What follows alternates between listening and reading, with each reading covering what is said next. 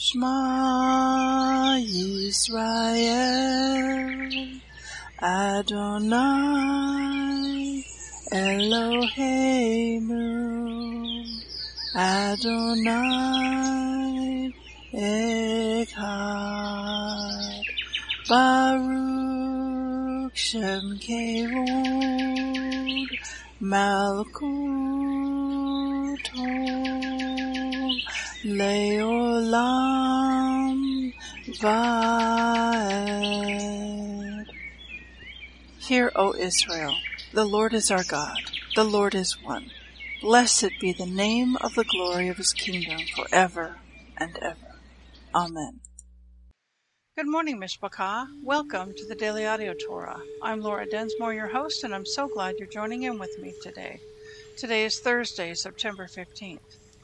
It is prophesied in the book of Amos that in the last days there would be a famine in the land. Not a famine for food, but a famine for the word of God, as it is written in Amos 8:11 and 12. Behold, the days come, says the Lord God, that I will send a famine in the land, not a famine of bread, nor thirst for water, but of hearing the words of the Lord. And they shall wander from sea to sea, and from the north even to the east. They shall run to and fro to seek the word of the Lord, and shall not find it. Even in the days of Joseph there were 7 years of plenty, followed by 7 years of famine. He had stored up grain for the 7 years of famine. The Daily Audio Torah is your storehouse where you can get grain. It is 20 minutes every day of pure scripture flowing out, living manna to feed your spirit. Are you being blessed by this ministry?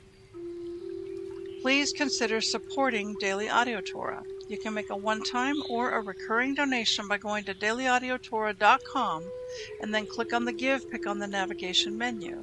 You can then make a secure online donation there. Thank you for your prayers, and thank you for your support.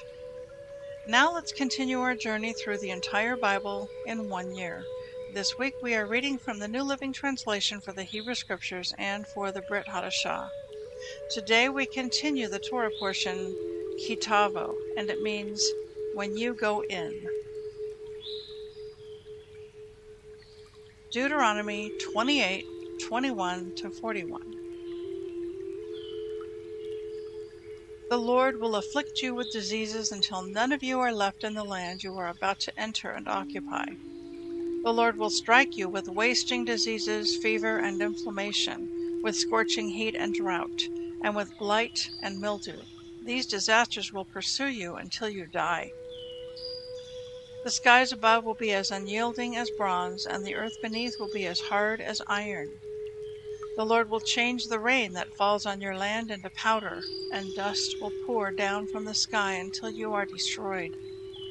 The Lord will cause you to be defeated by your enemies. You will attack your enemies from one direction, but you will scatter from them in another 7 directions. You will be an object of horror to all the kingdoms of the earth. Your corpses will be food for all the scavenging birds and wild animals, and no one will be there to chase them away. The Lord will afflict you with the boils of Egypt, and with tumors, scurvy, and the itch, from which you cannot be cured. The Lord will strike you with madness, blindness, and panic.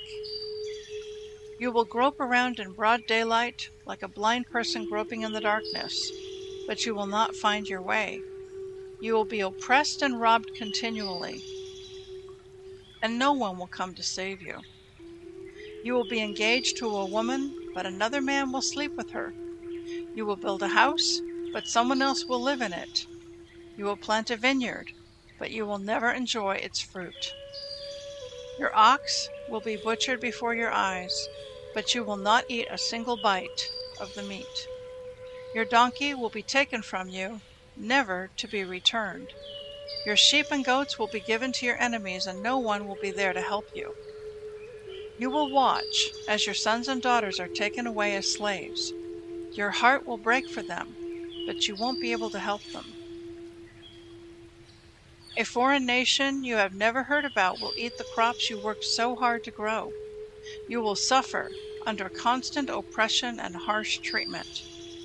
You will go mad because of all the tragedy you see around you. The Lord will cover your knees and legs with incurable boils. In fact, you will be covered from head to foot.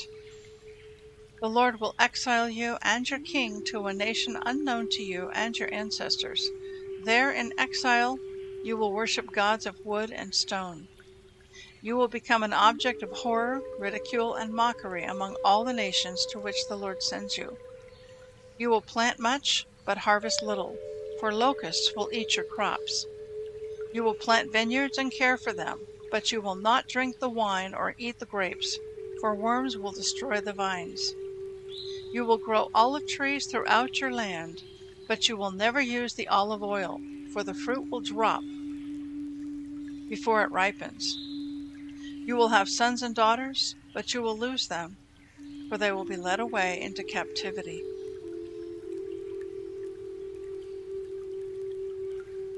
Isaiah 19:1-21:17. This message came to me, Isaiah, concerning Egypt. Look, the Lord is advancing against Egypt, riding on a swift cloud. The idols of Egypt tremble. The hearts of the Egyptians melt with fear. I will make Egyptians fight against Egyptian, brother against brother, neighbor against neighbor, city against city, province against province. The Egyptians will lose heart, and I will confuse their plans. They will plead with their idols for wisdom and call on spirits, mediums, and those who consult the spirits of the dead. I will hand Egypt over to a hard, cruel master. A fierce king will rule them, says the Lord of heaven's armies. The waters of the Nile will fail to rise and flood the fields. The riverbed will be parched and dry. The canals of the Nile will dry up, and the streams of Egypt will stink with rotting reeds and rushes. All the greenery along the riverbank and all the crops along the river will dry up and blow away. The fishermen will lament for lack of work. Those who cast hooks into the Nile will groan, and those who use nets will lose heart. There will be no flax for the harvesters, no thread for the weavers. They will be in despair, and all the workers will be sick at heart. What fools are the officials of Zoan! Their best counsel to the king of Egypt is stupid and wrong. Will they still boast to Pharaoh of their wisdom? Will they dare brag about all their wise ancestors? Where are your wise counselors, Pharaoh? Let them tell you what God plans, what the Lord of heaven's armies is going to do to Egypt. The officials of Zoan are fools, and the officials of Memphis are deluded. The leaders of the people have led Egypt astray. The Lord has sent a spirit of foolishness on them, so all their suggestions are wrong. They cause Egypt to stagger like a drunk in his vomit. There is nothing Egypt can do. All are helpless. The head and the tail, the noble palm branch, and the lowly reed. In that day, the Egyptians will be as weak as women. They will cower in fear beneath the upraised fist of the Lord of heaven's armies. Just to speak the name of Israel will terrorize them, for the Lord of heaven's armies has laid out his plans against them. In that day, 5 of Egypt's cities will follow the Lord of heaven's armies. They will even begin to speak Hebrew, the language of Canaan. One of these cities will be Heliopolis, the city of the sun. In that day, there will be an altar to the Lord in the heart of Egypt, and there will be a monument to the Lord at its border. It will be a sign and a witness that the Lord of heaven's armies is worshipped in the land of Egypt. When the people cry to the Lord for help against those who oppress them, he will send them a Savior who will rescue them. The Lord will make himself known to the Egyptians. Yes, they will know the Lord and will give sacrifices and offerings to him. They will make a vow to the Lord and will keep it. The Lord will strike Egypt, and then he will bring healing. For the Egyptians will turn to the Lord, and he will listen to their pleas and heal them. In that day, Egypt and Assyria will be connected by a highway. The Egyptians and Assyrians will move freely between their lands, and they will both worship God. In that day, Israel will be the third, along with Egypt and Assyria, a blessing in the midst of the earth. For the Lord of heaven's armies will say, Blessed be Egypt, my people. Blessed be Assyria, the land I have made. Blessed be Israel, my special possession. In the year when King Sargon of Assyria sent his commander-in-chief to capture the Philistine city of Ashdod, the Lord told Isaiah son of Amos, Take off the burlap you have been wearing and remove your sandals. Isaiah did as he was told and walked around naked and barefoot. Then the Lord said, My servant Isaiah has been walking around naked and barefoot for the last 3 years. This is a sign, a symbol of the terrible troubles I will bring upon Egypt and Ethiopia. For the king of Assyria will take away the Egyptians and Ethiopians as prisoners. He will make them walk naked and barefoot, both young and old, their buttocks bared, to the shame of Egypt. Then the Philistines will be thrown into panic, for they counted on the power of Ethiopia and boasted of their allies in Egypt. They will say, If this can happen to Egypt, what chance do we have? We were counting on Egypt to protect us from the king of Assyria. This message came to me concerning Babylon, the desert by the sea. Disaster is roaring down on you from the desert like a whirlwind sweeping in from the Negev. I see a terrifying vision. I see the betrayer betraying, the destroyer destroying. Go ahead, you Elamites and Medes, attack and lay siege. I will make an end to all the groaning Babylon caused. My stomach aches and burns with pain. Sharp pangs of anguish are upon me, like those of a woman in labor. I grow faint when I hear what God is planning. I am too afraid to look. My mind reels and my heart races. I longed for evening to come, but now I am terrified of the dark. Look, they are preparing a great feast. They are spreading rugs for people to sit on. Everyone is eating and drinking. But quick, grab your shields and prepare for battle. You are being attacked. Meanwhile, the Lord said to me, Put a watchman on the city wall. Let him shout out what he sees. He should look for chariots drawn by pairs of horses, and for riders on donkeys and camels. Let the watchman be fully alert. Then the watchman called out, Day after day I have stood on the watchtower, my lord. Night after night I have remained at my post. Now at last, look, here comes a man in a chariot with a pair of horses. Then the watchman said, Babylon is fallen, fallen. All the idols of Babylon lie broken on the ground. O my people, threshed and winnowed, I have told you everything the Lord of heaven's armies has said, everything the God of Israel has told me.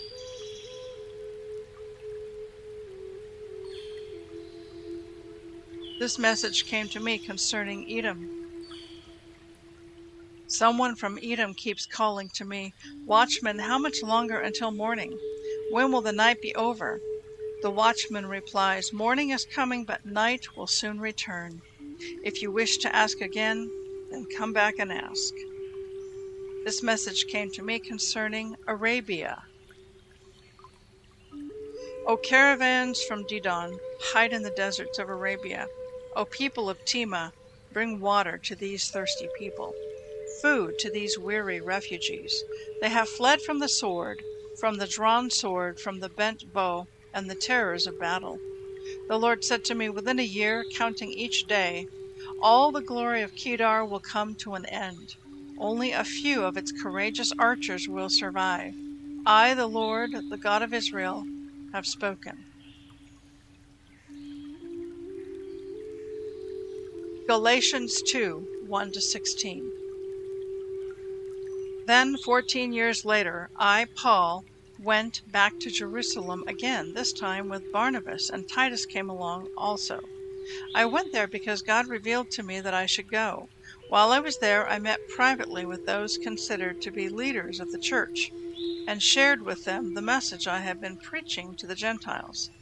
I wanted to make sure that we were in agreement, for fear that all my efforts had been wasted, and I was running the race for nothing.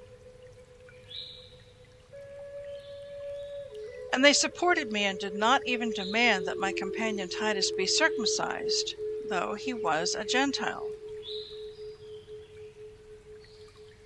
Even that question came up only because of some so-called believers there, false ones really, who were secretly brought in. They sneaked in to spy on us and take away the freedom we have in Yeshua. They wanted to enslave us and force us to follow their Jewish regulations. But we refused to give in to them for a single moment. We wanted to preserve the truth of the gospel message for you. And the leaders of the church had nothing to add to what I was preaching.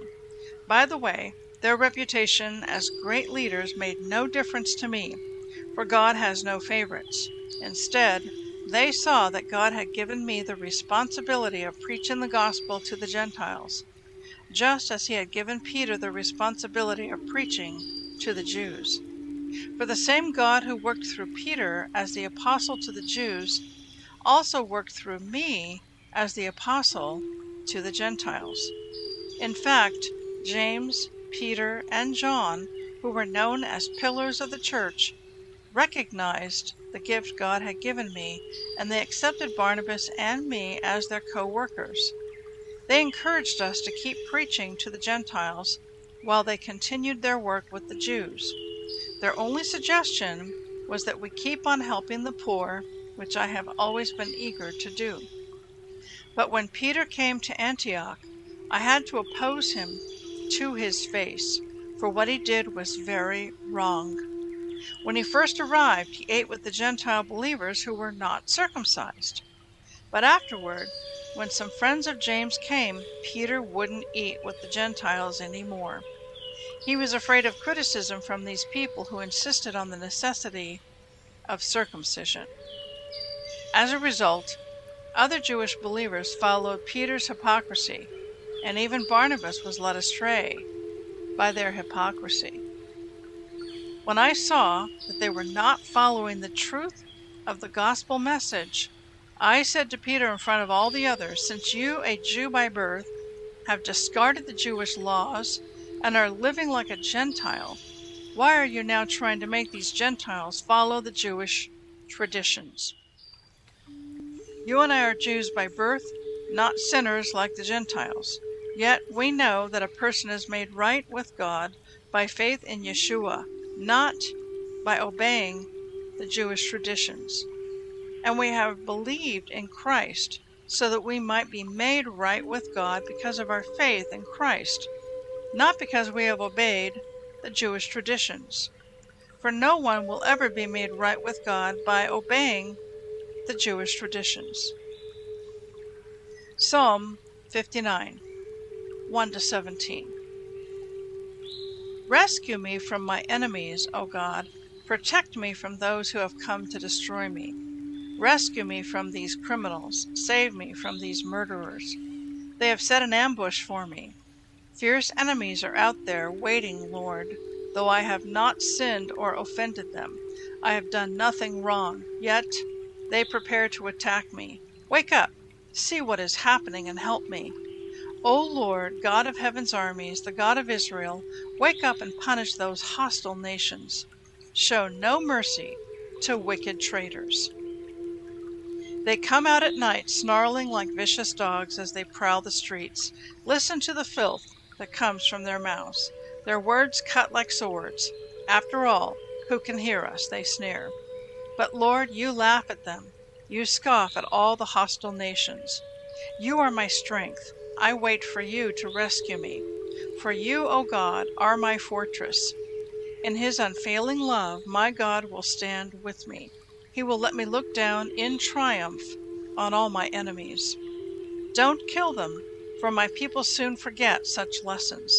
Stagger them with your power and bring them to their knees. O Lord, our shield, because of the sinful things they say, because of the evil that is on their lips. Let them be captured by their pride, their curses, and their lies. Destroy them in your anger. Wipe them out completely. Then the whole world will know that God reigns in Israel. My enemies come at night, snarling like vicious dogs. as they prowl the streets. They scavenge for food, but go to sleep unsatisfied. But as for me, I will sing about your power. Each morning I will sing with joy about your unfailing love. For you have been my refuge, a place of safety when I am in distress. O my strength, to you I sing praises. For you, O God, are my refuge, the God who shows me unfailing love. Proverbs 23:13 and 14. Don't fail to discipline your children. The rod of punishment won't kill them. Physical discipline may well save them from death. I want to speak to you today from Galatians chapter 2. And again, we're unpacking what Paul is imploring to the Galatian church. And the issues that he was dealing with in his day is very relevant to our time today. So basically, what has often been misinterpreted and misunderstood about what Paul was saying in Galatians is that the mainstream church will come and say, well, the Torah, the Old Testament, that's all been nailed to the cross, and we're no longer under the law. Now we're under Christ. Now we follow the Holy Spirit. We don't follow the Torah anymore. That's all been nailed to the cross. And that kind of thinking is replacement theology. So let's look at this in closer detail. Let's look at verse 11. When Peter came to Antioch, I had to oppose him to his face, for what he did was wrong. When he first arrived, he ate with the Gentile believers who were not circumcised. But afterward, when some friends of James came, Peter would not eat with the Gentiles any more. He was afraid of criticism from these people who insisted on the necessity of circumcision. So let me unpack that for you. In the Talmud, the oral Torah, the instructions are that Jews are not to have table fellowship with non-Jews, that they're not even to be allowed to come into your home. If they are uncircumcised, they're considered, unclean, and they could not have table fellowship. And in Acts chapter 15, in a different passage, the Pharisees are saying to the new believers, oh, okay, so for you to truly be saved and have salvation, you need to be circumcised. And Paul vehemently opposed them and said, no, you don't need to be circumcised in the flesh. What really matters is that they are circumcised in their heart. Their heart has been cut, and they have repented, and they have been born again, and by faith they have received Yeshua as their Savior. That is what he was after. So where people were getting tripped up was in trying to follow the traditions of man, the traditions that are outlined in the oral Torah, in the Talmud. So let's look at this now in Galatians chapter 2. And I'm going to look at a different translation, New King James Version. Chapter 2, verse 16. Knowing that a man is not justified by the works of the law, but by faith in Yeshua. Even we have believed in Christ, in Yeshua, that we might be justified by faith in Christ and not by the works of the law. For by the works of the law, no flesh shall be justified. I think that's a better translation than what the New Living Translation said. It was talking about obeying the law. Obeying the law. And yes, we do obey the Torah, but we are walking in faith. We are born again. We have the Holy Spirit dwelling inside of us, and it's by the power of the indwelling Holy Spirit that we obey the Torah out of love. Verse 17, but if we seek to be justified by Christ, we ourselves also are found sinners. Is Christ therefore a minister of sin? Of course not. Okay, verse 18, for if I build again those things which I destroyed, I make myself a transgressor. Verse 19, for I, through the law, died to the law, that I might live to God. Okay, so actually that's getting a little bit ahead of ourselves. We didn't read that far in that chapter. So basically what he's saying is that they are not to be following the traditions of man from the oral Torah and forbid table fellowship with Gentiles and not allow them to come into your home and have a meal with you just because they're not circumcised. And this is what Peter did. At first he would eat with the Gentiles in Antioch, and then when some of the fellow Jewish believers came along, James and his friends, then Peter stopped having table fellowship with these Gentile believers. And Paul called him out on it. So in another place, a cross-reference scripture I want to look at with you, it is in Colossians chapter 2, verses 13 to 14. This is, again, it's Paul speaking. This is the New King James that I'm reading. Colossians 2, verse 13 and 14. And you, being dead in your trespasses and the uncircumcision of your flesh, he has made alive together with him, having forgiven you all trespasses, having wiped out the handwriting of requirements that was against us, which was contrary to us, and he has taken it out of the way, having nailed it to the cross. Now, what are the handwriting of requirements?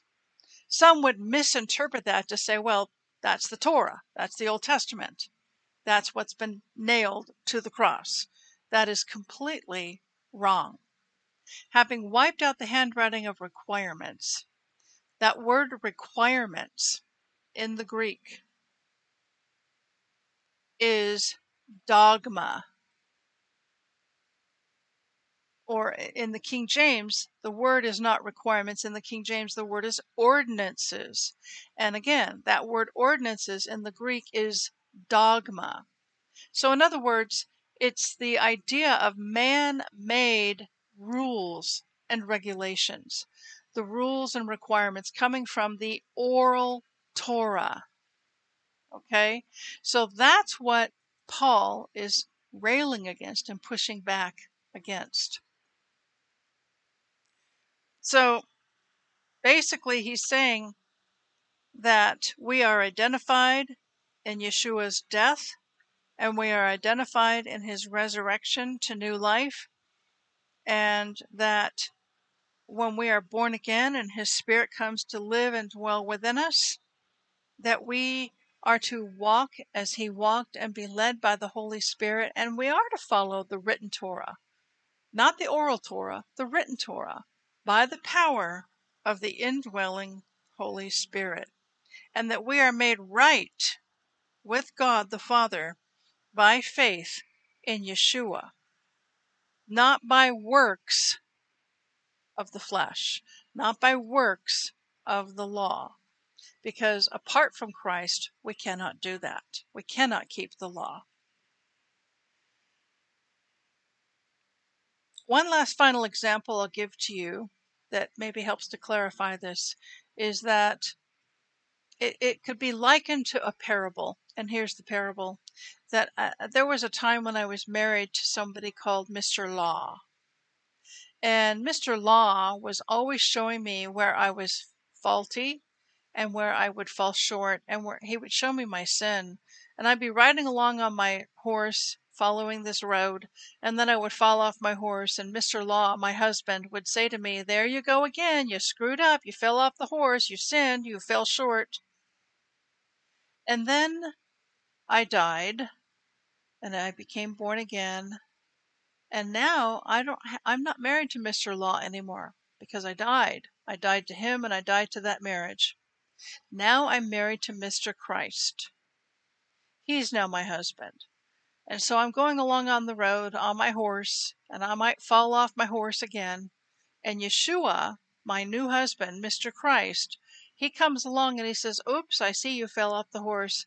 I'm going to help you do better. Here, let me help you get back up on the horse. Let me give you a lift up.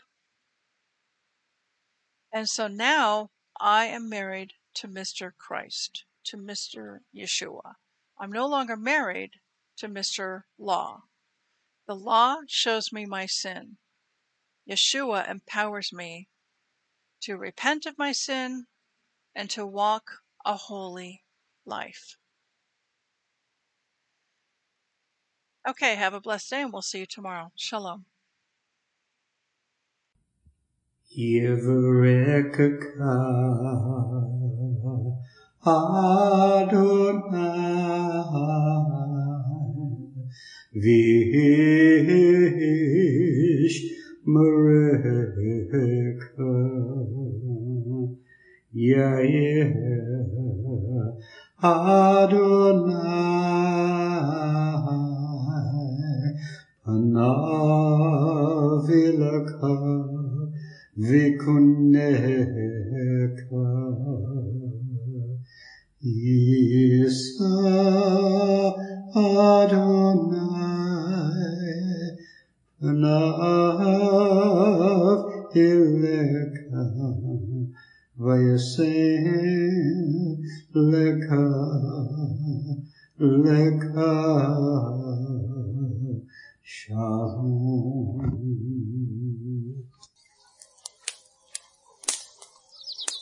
The Aaronic blessing from Numbers chapter 6, 24 to 26.